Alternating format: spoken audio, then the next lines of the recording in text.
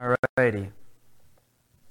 So, welcome back to our fifth lesson in Stop Trying. We're talking about receiving, not achieving our identity. So for those of you that are joining us for the first time, this whole series has been all about our identity, how we understand ourselves. So if you look at the terms on the front of your handout tonight, if you look at the terms, just to get the idea of where we've been, when we speak about our identity, we're talking about the deepest idea of who we are, or the story we tell ourselves about ourselves. And there's usually an internal voice and an external voice. What I think about myself, and then on the outside, what others say about me. Now, how do we form that? What is identity formation? It happens what we are trusting or what we are depending on to build ourselves. So something we've talked about some of these weeks is we've talked about the fact that some people are trusting in their own, what they can accomplish, what they can do, or maybe other people, relationships they have there. So we talk about our identity. We're really talking about my intrinsic, my purpose, my value, my meaning, sense of who I am. And so our world is very much in turmoil around that right now. And the scriptures give us such clear and helpful guidance. Well, if you remember last week, we talked about the difference between traditional and modern identity. Now, Deborah and I were actually talking about this a little bit because we had some really good conversation last week around this idea. And it's an oversimplification, and I think we just need to understand that going in. So when we say traditional identity versus modern identity, obviously there have been wonderful expressions in traditional cultures, and there have been harmful. It's just we're oversimplifying it to help us understand it. So where we left off was traditionally people allowed others to define them. It could be their society, it could be a cultural idea, it could be an education establishment they're a part of, it could be their family, but they were who others expected them to be. And we talked about how that has strengths and it has weaknesses. But now if that is the traditional sense of identity, how does somebody tell me, we'll get a little conversation right from the start, how does the modern identity work for people? How do people perceive themselves now, as opposed to the traditional sense? Who wants to help get us started? No boundaries, really. What's that? The opposite. There's no boundaries of what you can be or... Right, so there's no boundaries. There's nobody telling you who you have to be. There's no but it's based on, instead of being based externally, it's based internally. How I feel, how I think. So what we talked, go ahead. I'm sorry, there's not as much guidance. There's not as much guidance. So that's one of the difficulties about it, actually. So on the one hand, it's not oppressive, but on the other hand, it's frustrating because there is no guidance. I think we're going to need some more handouts. I think we've got some folks coming in tonight. So coming in. The second crew is coming in. So we got plenty of handouts. You don't have to give it up. So, alrighty. So we are going to look at a few passages tonight. Welcome. Glad to have you. Sit anywhere you'd like. Mike is going to come around with handouts for this evening. So come on in.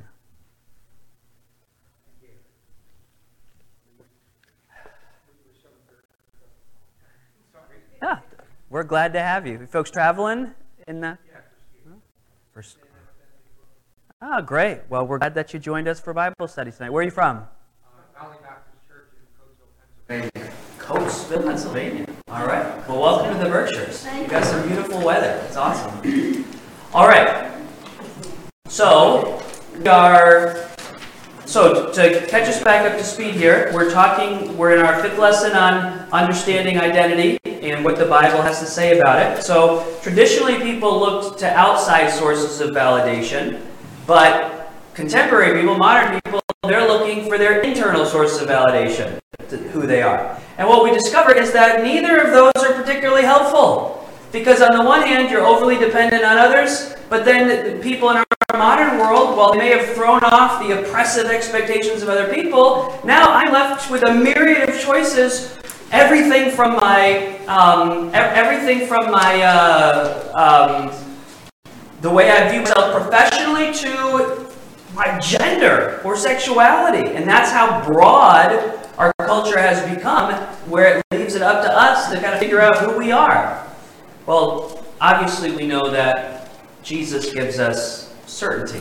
Jesus gives us a bedrock to stand on. He defines who we are, and then He creates who He wants us to be. And so last week we looked at how the world is confused about it. Whether you're ultra-conservative or ultra-liberal, that's not the answer. The answer is, what does the Bible say? What does Jesus say?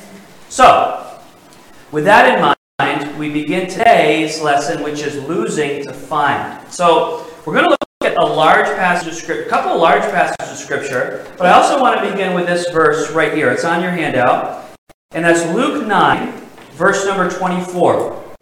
For whosoever will save his life shall lose it, but whosoever will lose his life for my sake, the same shall save it. And so that's one of these paradoxical messages of Jesus, that what we expect, Jesus works in the opposite very often. So let's see how this plays out. So we've gone through our terms. What we're going to do right now is we're going to profile two people in Scripture and how they rediscovered their identity in Christ. So I want to begin in John chapter 21. So you can either follow along with me or turn in your Bibles to John chapter 21. And what we're going to do is we're going to look at the Apostle Peter. So John 21, and let's take a look first of all at these two people who really embodied what Jesus said. Remember what Jesus says in Luke, for whosoever will save his life shall lose it, but whosoever will lose his life for my sake, the same shall save it. So let's begin with Peter.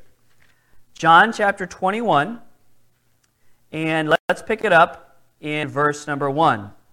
After these things, Jesus showed himself again to the disciples at the Sea of Tiberias. And on this wise showed he himself. So this is how we're about to get the synopsis of how Jesus appears to the disciples. Now, this is post-resurrection.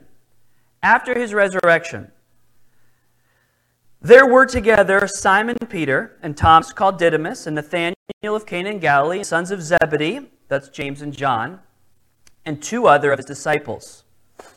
Simon Peter saith unto them. I love this statement that Peter says. Simon Peter says to them, he looks at the other disciples, and he says, guys, I'm going fishing. Now, why does Peter go fishing at this point in time? Some of you know a little bit of the story. Others you may not. Where's Peter's frame of mind? What's going on where Peter says, I'm going fishing? What's happened?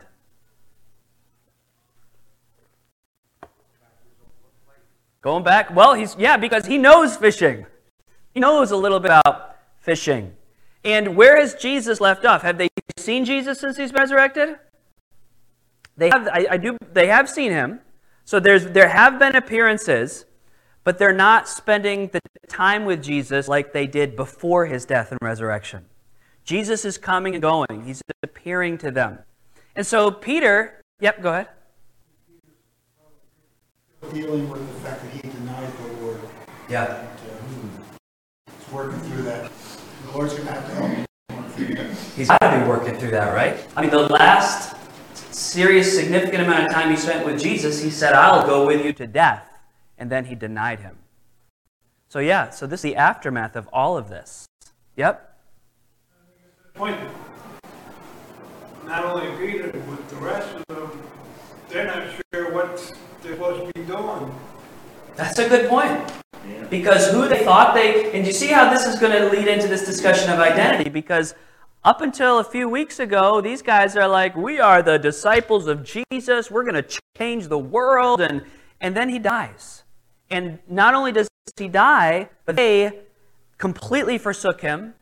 They are completely embarrassed Like who they thought that they were just came crashing down, and it's really not demonstrated more clearly in anybody as much as it is with Peter. I mean, Peter's gone from, and we saw him a few weeks ago, we've looked at him a lot in this study. Peter's gone from here to here, hero to zero, as they say nowadays, right? That's Peter's view of himself. But he does know a thing or two about fishing. So he's going to go fishing. So let's see how it goes. I go a-fishing. They say to him, all right, we're with you. We'll go too. So they went forth and entered into a ship immediately, and that night caught nothing. What's going on here? If you're Peter, how are you feeling that morning as the boat's starting to head back to shore? Down. Yes, that's an understatement, right? Well, how are you feeling? What kind of thoughts are probably going through your mind? Well, this is how he would provide for them. So it's probably really worried that. Could be worried? Like now, like this. What else is going through his mind? I know what I'd be thinking. I'm like, forget being, some great follower of Jesus. I can't even catch fish. Like, I can't even catch fish, right? Big L. Yeah, exactly. Like he's just feeling like, and we and again, I don't speak for the ladies in here because I am not a lady. I do know the definition of a woman. So, however, as a man, like we build a lot in our sense of worth and value and what we can do, what we can achieve. So if I'm Peter, I mean, like we're joking about it, but I would be at a low point right now. I'm hoping to bring in if I had brought in a net full, I'd have been like, okay, things are turning around. And you're like, well, it's just fish. Yeah, but it's what he does. It's a small win in a just loss after loss after loss after loss. I don't think it's a coincidence that they didn't catch anything. I think that the Lord directed all those fish far away from that boat. I think they swam in circles all around the boat and said, nope, no way. And the Lord just moved them away. And everywhere Peter and those guys went, those fish just were not getting in the net. Wasn't happening. Why? Because he's breaking Peter down. He's breaking him down. That is right. And it's like we're here and we're like, yeah, that's right. But boy, it's uncomfortable when he's breaking us down. And this is our life. This is what we deal with is in following Jesus. We cannot receive the identity, the purpose, the value, the meaning that he has for our lives unless we're willing to go through the valley with him first. So this is Peter. That night, they caught nothing. But when the morning was now come, Jesus stood on the shore. But the disciples knew not that it was Jesus. Then Jesus said unto them, Children, have ye any meat? They answered him, No. Jesus knew what they had. Did you catch anything? How was the fishing? No, nothing. And he said unto them, Cast the net on the right side of the ship, and ye shall find. Now, I think this might have been when they first started to figure out who they were talking to. Why do I think that? Some of you that paid attention in Sunday school. Why do you think this might be the moment that they are like, have we heard this before? Jim, you had your hand up first. Yeah. Back when Jesus first called them to go with them, this same scenario happened then. The scene has played out before. And the last time Jesus said, Cast your net on the other side, and they're like, oh, we have fished all night and got nothing. Why would we do that? But nevertheless, your word, we will do it. So I think that probably about now they start to figure that this just isn't some stranger on the shore. So there's no hesitation. They cast therefore. And now they were not able to draw it for the multitude of fishes. Isn't this interesting how the Lord works through physical, in a good sense, carnal things of life? Like it's just fish, right? Like there's no sermon yet. It's just fish. What are you going to say? I think it's very interesting that I think it happens in our lives too, that sometimes when you're going through something like Peter, the Lord, I think there's times the Lord has to bring you back to where it all began. Yeah, that's... And I remember being at a preacher's meeting. The preacher got up and he preached Daniel in the lion's den to a room full of preachers about as basic a Sunday school message as you could. And the preachers were in just, it was the best message of the meeting. And all the preachers just were all ears listening to a story that they had preached and heard their whole lives. Yeah. So I think Peter's going back to where he started. It's got to bring it back to where it's all began. That's very true. This has happened again. And I think there's encouragement coming from the Lord here too. Like, I think this is symbolic to these guys. Like, we're not done. It's not over. There's a future ahead. But that future is only available after everything's come crashing down. Yep. They're telling them to go about these. You're going to finish the story? You're going to, like, do the spoiler now, or what? Do you want to take my place, or what? Go ahead, finish. I've just given you a time. He's about to, like, tell them, like, go feed my sheep. Right. And it's pretty, like, beautiful how, like, his ministry with Jesus started with that. And then now his, like, part 2 started this. It's very true. Yeah, I like that. So they catch all the fish, and therefore that disciple whom Jesus loves, that's John. Of course, he's writing this under inspiration of the Holy Spirit. John is writing, and he looks at Peter, and he said, "It's the Lord. It's the Lord." Now when Simon Peter heard that it was the Lord, he girt his fisher's coat unto him, for he was naked, and cast himself into the sea. And the other disciples came in a little ship, for they were not far from land, but as it were 200 cubits, dragging the net with fishes. And as soon as they were come to land, they saw a fire of coals there, and fish laid thereon, and bread. Jesus saith unto them, Bring of the fish which ye have now caught. Simon Peter went up and drew the net to land full of great fishes, 153. And for all there were so many, yet was not the net broken. Jesus saith unto them, Come and dine. Isn't it interesting that they were doing all the work, but breakfast was already ready. Like Jesus had already cooked it. Bring your fish over, but there it is. He's done it.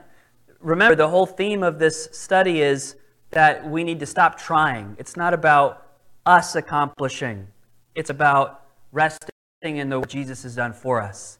And here the Lord of the universe cooks breakfast over a fire for these disciples. None of the disciples durst ask him, Who art thou? Knowing that it was the Lord. Jesus then cometh and taketh bread and giveth them. He not only is the cook, but he's the waiter. He comes around. He serves them bread and fish. Now this is the third time that Jesus showed himself to his disciples after he was risen from the dead. So when they had dined, Jesus saith to Simon Peter, Simon, son of Jonas, lovest thou me more than these? He saith unto him, Yea, Lord, thou knowest that I love thee. He saith unto him, Feed my lambs. He saith unto him again a second time, Simon, son of Jonas, lovest thou me? He saith unto him, Yea, Lord, thou knowest that I love thee. He saith unto him, Feed my sheep. He saith unto him the third time, Simon, son of Jonas, lovest thou me?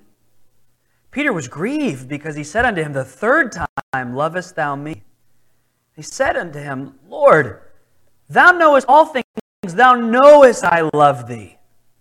Jesus saith unto him, Feed my sheep.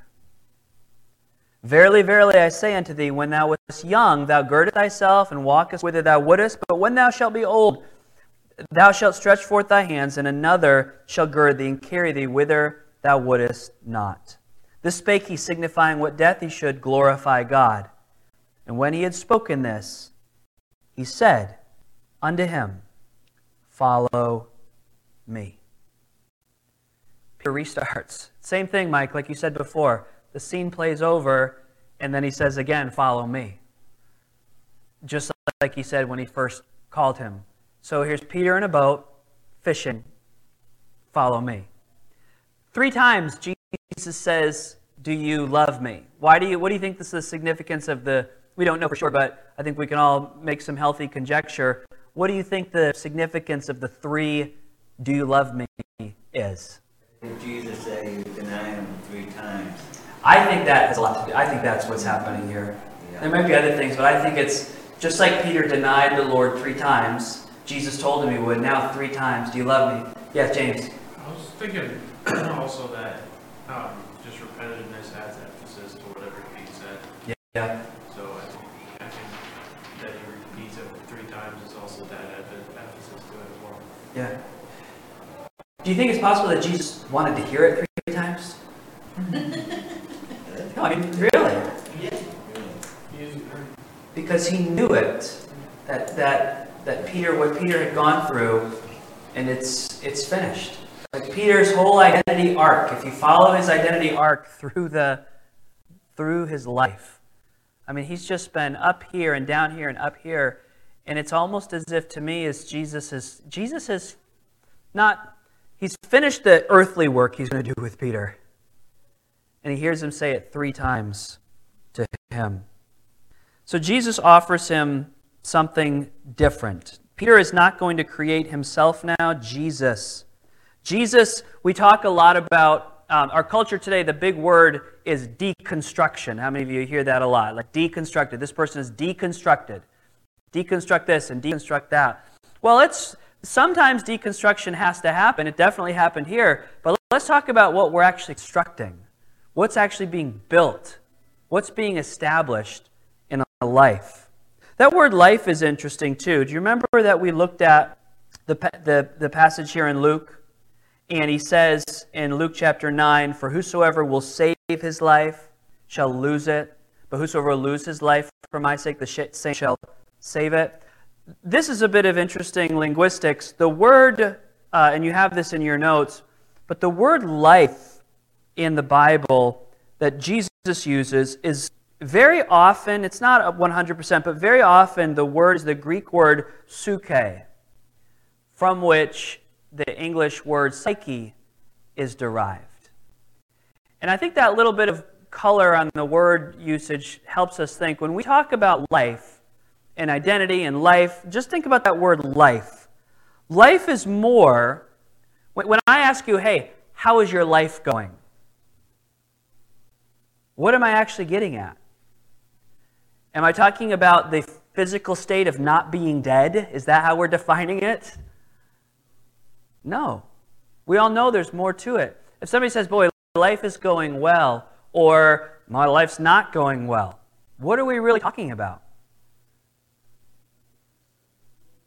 Your state of mind, the condition of your soul, your emotion, really your sense of who you are in that moment. So it's interesting that I think that word usage is very interesting.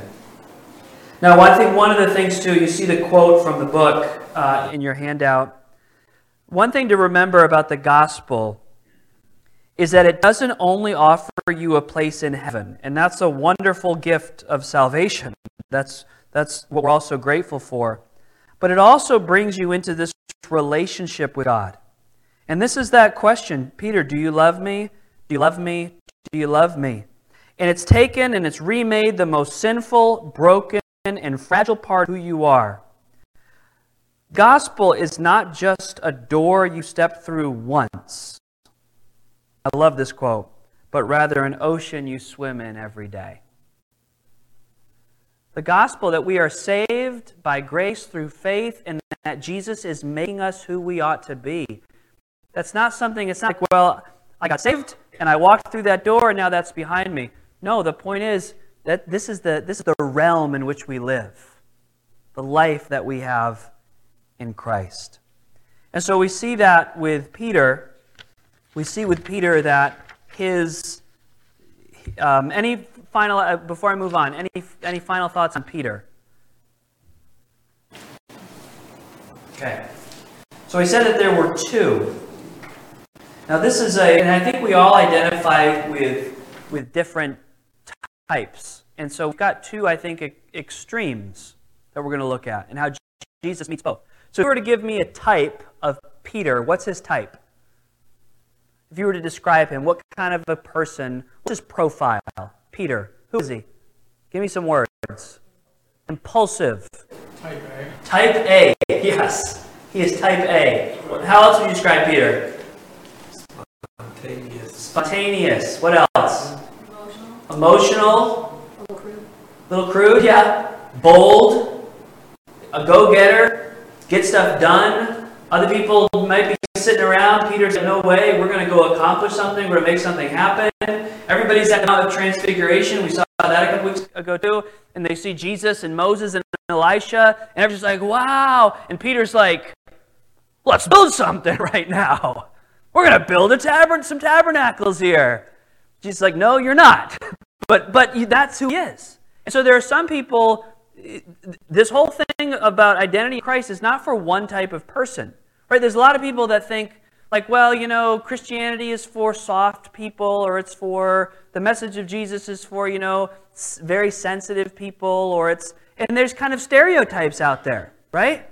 But I think Peter is an example of somebody who is he's a man's man, rugged, get things done, but he had to learn that wasn't going to get him through. His human strength and ability was only going to get him so far. Jesus had to break that down and do a new work in his life. But now we come to a person very different than Peter. Very different because this person is a woman. She's not a Jew, she's a Samaritan. Not only is she a Samaritan, but she has a less than stellar past. She's got a lot of baggage in her life. Jesus deals with her a little bit differently, but similarly. Notice this, as she is both deconstructed and made new in Christ. John chapter 4, verse 3, we'll begin there. He left Judea and departed again to Galilee. And he must needs go through Samaria. Then cometh he to a city of Samaria, which is called Sychar, near to the parcel of ground that Jacob gave to his son Joseph. Now Jacob's well was there. Jesus, therefore, being wearied with his journey, sat thus on the well, and it was about the 6th hour. So it's the noonday. It's hot. And he sits by the well. And there comes a woman of Samaria to draw water. Now, his disciples have been sent on a mission. They don't know that this is going on. Jesus is here at the well. It's a public place. But the disciples, if they had at first seen him talking to the Samaritan woman, would have been a bit scandalous to them. Not in any improper way, but from a cultural standpoint. Scandalous because it doesn't matter if she's a woman, man, whatever, she's a Samaritan. We don't talk to those people. We have deep-seated racial and ethnic and cultural prejudice against these Samaritans. So we don't spend time with them. But Jesus knows that she's going to be there. And so she comes, and Jesus says to her, "Give me to drink." For his disciples were gone away to the city to buy meat. Then saith the woman of Samaria unto him, How is it that thou, being a Jew, askest drink of me, which am a woman of Samaria? For the Jews have no dealings with the Samaritans. Jesus answered and said unto her, If thou knewest the gift of God, and who it is that saith to thee, Give me to drink, thou wouldest have asked of him, and he would have given thee, what's he say? Living water. So immediately he goes right to the heart of her greater need. He opens the conversation saying, you need living water. I'm not here to talk with you just about this water. So he just gets right to it. The woman says to him, she's not quite following following yet. Maybe a puzzled look on her face. Sir, thou hast nothing to draw with, and the well is deep. Where are you getting this living water from? Art thou greater than our father Jacob, which gave us the well, and drank thereof himself, and his children, and his cattle? Jesus answered and said unto her, Whosoever drinks of this water, I see him pointing in the well, shall thirst again. But whosoever drinketh of the water that I shall give him shall never thirst. But the water that I shall give him shall be in him a well of water, springing up into everlasting life. The woman saith unto him, Sir, give me this water, that I thirst not, neither come hither to draw. I don't think she still is quite getting it. I think she's I don't know. Like how I read it, she's still not quite there. Jesus saith unto her, Go, call thy husband, and come hither. Now we get to learn a little bit more about her. Go get your husband. The woman answered and said, I have no husband. Jesus said unto her, Thou hast well said, I have no husband. Because you've had 5 husbands. And the one you're living with now isn't your husband. Oh! That had to sting at that moment. The woman saith unto him, Sir, I perceive that thou art a prophet. All right, help me out here. What is this woman's... we talked about where Peter was at. Where's she at? If we could imagine, if we could see how she views herself, what's going on at this moment, this identity journey that's on. Somebody get me started. She's probably an outcast. That's very true. She's well known within the community, but not for good reason. It would have been very culturally unacceptable to have been married that many times. More so, you think of how people would look down on someone today for their poor relationship choices. Multiply it by 1,000. How this woman would have been viewed. What else?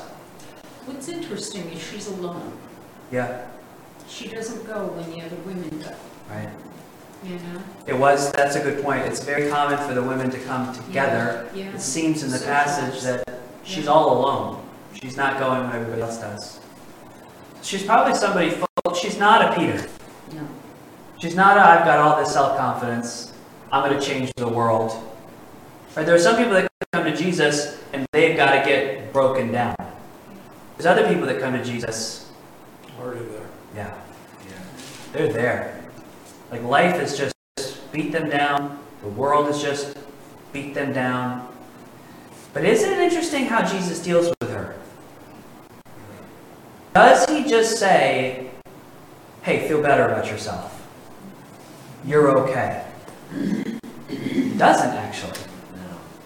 He actually acknowledges and digs in a little bit to the cause of her shame. He brings it out. And I think we need to be careful in our culture today. It's so important. What we learn from this is Jesus shows mercy and compassion to the people who are already broken. But there is one kind of idea out there that there's almost virtue in being broken. Right? Like, well, just come and everything's okay. He does bring this woman to the point where she has to acknowledge who she is and what she's done. We don't just gloss over it and move on. And it almost seems a little harsh for Jesus to say this to her. Like he literally could have said it much, he could have made this less awkward, right? He could have said, listen, I know that you've been through a lot. I know a lot about your story. I know about your marriages, but I'm here to offer you living water. He doesn't. He gives her very harsh questions. I shouldn't say harsh, but pointed. Go get your husband.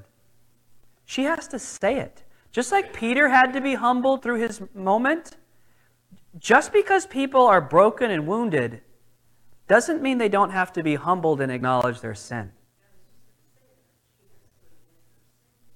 Right. Right. But she does. And the beautiful part of the story is, on the one hand, there's a Peter who thinks he's got everything to offer Jesus, but he really has nothing. Here's a woman that knows she has things to offer. But Jesus says, but I want you. I want you in my kingdom. I have a purpose and a plan for your life. Different identity arc, but it's the same solution. That you do not find the answer in yourself, you find it in Jesus.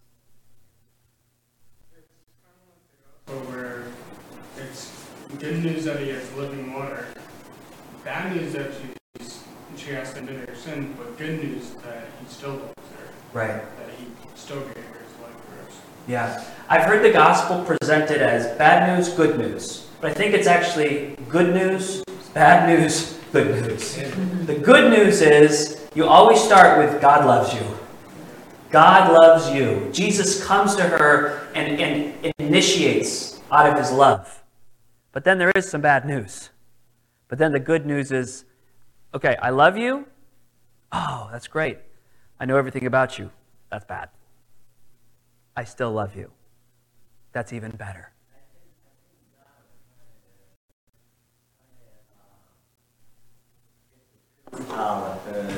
She can realize that she did sin, but I forgive you, and not be so harsh that Right. you need to be truthful with yourself. Absolutely.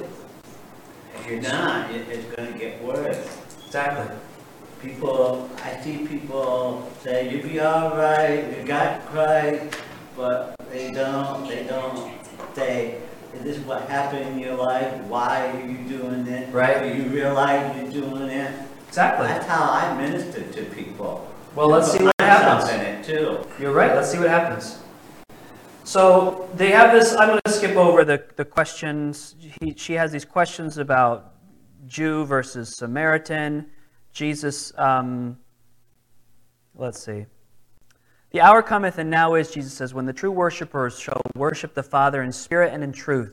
For the Father seeketh such to worship him. God is a spirit, and they that worship him must worship him in spirit and in truth. She has some questions about who the Messiah is. Well, I hear there's a Messiah coming. He's going to tell us all these things. And then Jesus says to her, I that speak unto thee am he. I'm the Messiah. I'll give you living water. Now, if we were to go to the end of the story, many of you know what this woman ends up doing? She goes back to Samaria, come see a man who told me everything I ever did. And many, many of the Samaritans follow her, come to Jesus, and become disciples of Christ. So the most outcast woman in the community has become the greatest evangelist in the community. Only the gospel of Jesus can do that. There's no amount of self-discovery, of self-improvement, of religious performance. There's nothing that can do that except for the pure grace of Jesus. Remember, that's not the door you walk through, that's the ocean you swim in if you're a Christian. So two questions. First of all, have you begun that relationship with Jesus? Has there been a moment in your life? Has there been a time in your life where you recognized, like this woman, that you were a sinner and you needed Jesus to save you? That's where it begins. If that has never happened, you can make that decision right now. The Bible says that if you will confess, if you will repent of your sin and you will believe on Jesus, you'll be saved. You could pray to him even while I'm talking. You could say, yes, Jesus, that's what I want. I'm a sinner. I want you to save me. I believe in you. If you'll do that, you'll begin that life with Christ. But the rest of us now, if you've already done that, this is our identity in Christ. We are to live every day in a place where it is not about who we are trying to make ourselves to be. It's about who Christ, it is about who Jesus is making us, what he is doing.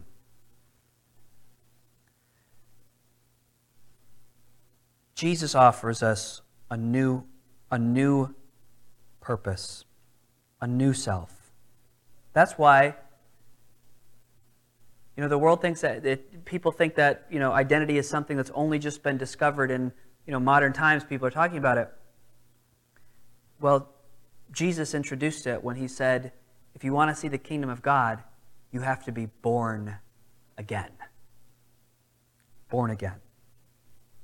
Well, there's really two aspects to this. So I've kind of lost my place in the notes here.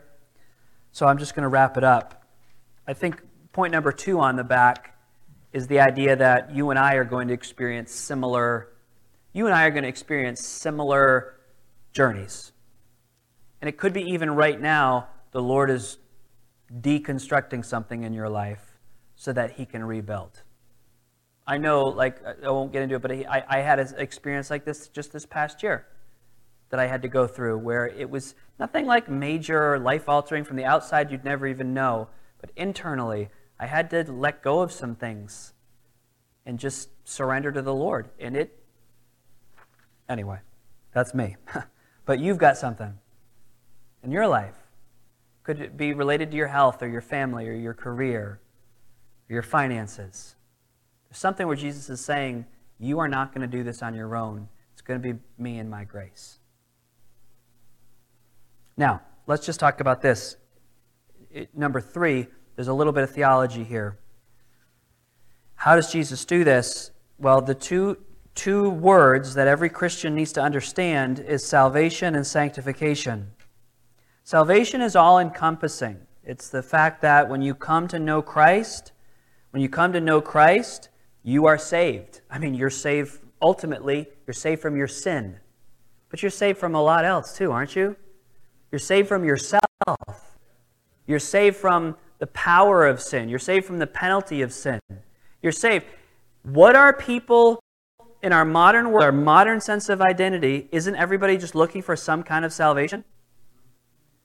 Think about the extreme examples. And again, I don't say these things flippantly, because I know we know people, we have friends, neighbors, maybe even family, that internally they're torn up over this. But just think about it for a minute. I'll say it as sensitively as I can.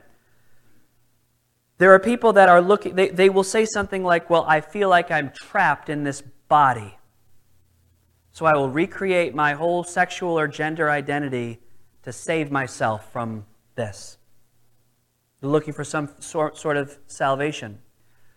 I was somewhere recently where I was listening to, it was at the ski area. I was skiing last week, and they played a lot of pop music or oldies or whatever over the speakers, and I'm listening to this song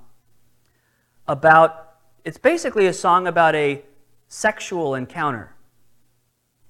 And the whole thing is about finding freedom.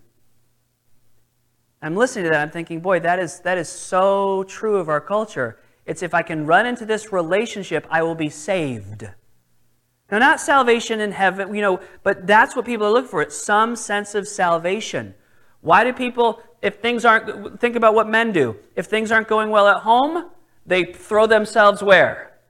Into their work. Right? Or the gym, or the hobby, or whatever. Everybody's looking for some level of salvation. But what they don't realize is they need ultimate salvation in Christ. But then for those of us who have found that, our salvation continues through the process of sanctification. The process of sanctification. That's just a fancy word. It's a biblical word it means this: being made holy. Being made holy. Day by day, the Lord is continuing to save us. We're saved once and for all. At the moment you believe in Christ, you're saved forever, but that salvation is not stagnant, it's continuing. We are being saved each and every day. Being saved from ourselves, being saved from the power of sin, being saved from our addictions, being saved from, you can just go on the whole list. This is that process of what Jesus did. So why do even some Christians, why do we struggle sometimes with these kinds of things we've been talking about tonight? You're like, I'm saved, I know Christ. Why do I still struggle with this? because we're not allowing his sanctifying process in our lives. So, we are out of time, a couple of minutes over. And so there are some discussion questions, though, that we've got. We won't have time to do all of this, but think about this first one and how it ties in. Jesus' redemption, it brings acceptance, security, and significance. Didn't it do that for Peter and the woman at the well? Acceptance, security. Acceptance, I think we understand. He died for you. How does it bring security? A secure, rock solid in itself. Because instead of trying to find our identity and instead of trying to make ourselves into something, we can fill the shoes that God has for us. Yeah. It's secure. It's secure because it's already been accomplished. It's not up to us. It's just a question if Jesus has already done all the work that needs to be done. We just have to receive it. So there's security because it's not up to us. And then, of course, great significance because we are loved by the Father.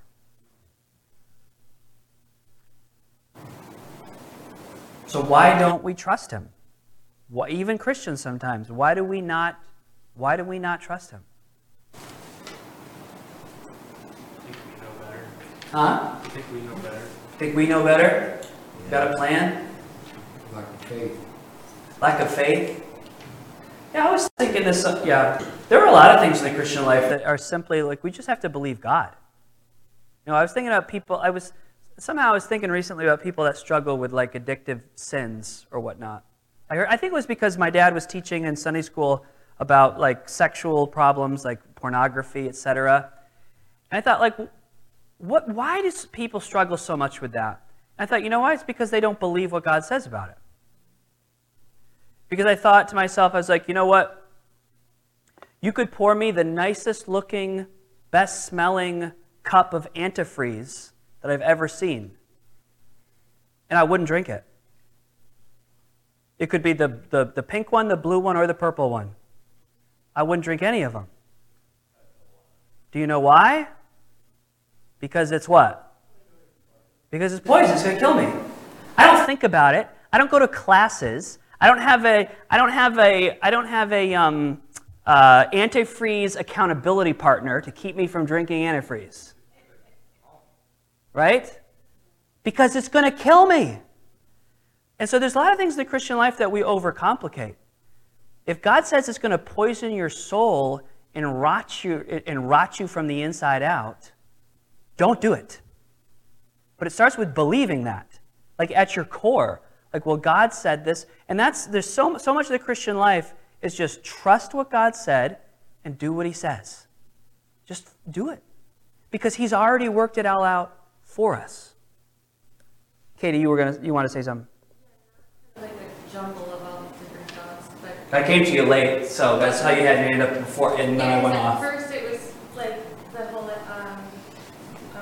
security thing, and I agreed it was like the identity when, because in the beginning you're saying external or internal, but once you can be with the eternal, That's good. you know, and then I was thinking about like presence is a great way to just connect instead of trying to get to the salvation or trying to reach, God or whatever. It's like, because trying is not receiving, that's actually being in your internal or external. Yeah. That's not being in the presence. And then I was kind of just thinking of the word presence because it's like pretty sense and the whole psyche being the life thing. And it's almost just like if you can just be in tune and present, you can tune into the grace and then kind of just be guided from there. Last week we looked at the verse that Jesus says, "Come to me, all you who labor and are heavy laden, and I will give you rest." So there is that. We are in the presence of God. So we're out of time. We need to spend some time in prayer. So just make sure, as we wrap up tonight, just those two things. I asked those two questions before. Are you sure that you've begun that relationship with Jesus? Has there been a moment where you'd say, yes, at this point in time, I repented of my sin and my way, and I put my faith in Jesus. If you're unsure, speak with me after the service. You say, you know what, Ethan, I'm just not sure I've ever done that. If you're one of the men, you want to speak to me, or if you're a lady, you don't feel comfortable with that, you can speak to my wife or one of the other ladies here. You say, I want to make sure I understand that I've begun that life with Christ. And then for the rest of us, what great passages tonight to challenge us, to help us just rest in what Jesus is doing. Whatever God is doing in your life right now, it's for your good and His glory. And so embrace it and thank Him for it. Let's pray together. Lord, we love you and thank you for the word tonight. I just pray that you'd meet each need in the way that only you can. Lord, I pray that you would help us to be sensitive to what you're doing in our lives and how you want us to trust you more. In Jesus' name, amen. We are so glad that you've taken the time to join us today. If you've been blessed by the message, or if you have placed your faith in Jesus today, we want to hear from you. Maybe you still have questions about what it means to have a personal relationship with Jesus. Please let us know, and we would love to answer those questions from the Bible. We would also be happy to provide you with the Bible and other free Christian resources to help you grow in your faith. You can email us at info@mountgreylockbaptist.com or send us a message on Facebook. You could also call us at 413-662-2107. We would love to hear from you, and our desire is to be a blessing to you in any way that we can. God bless.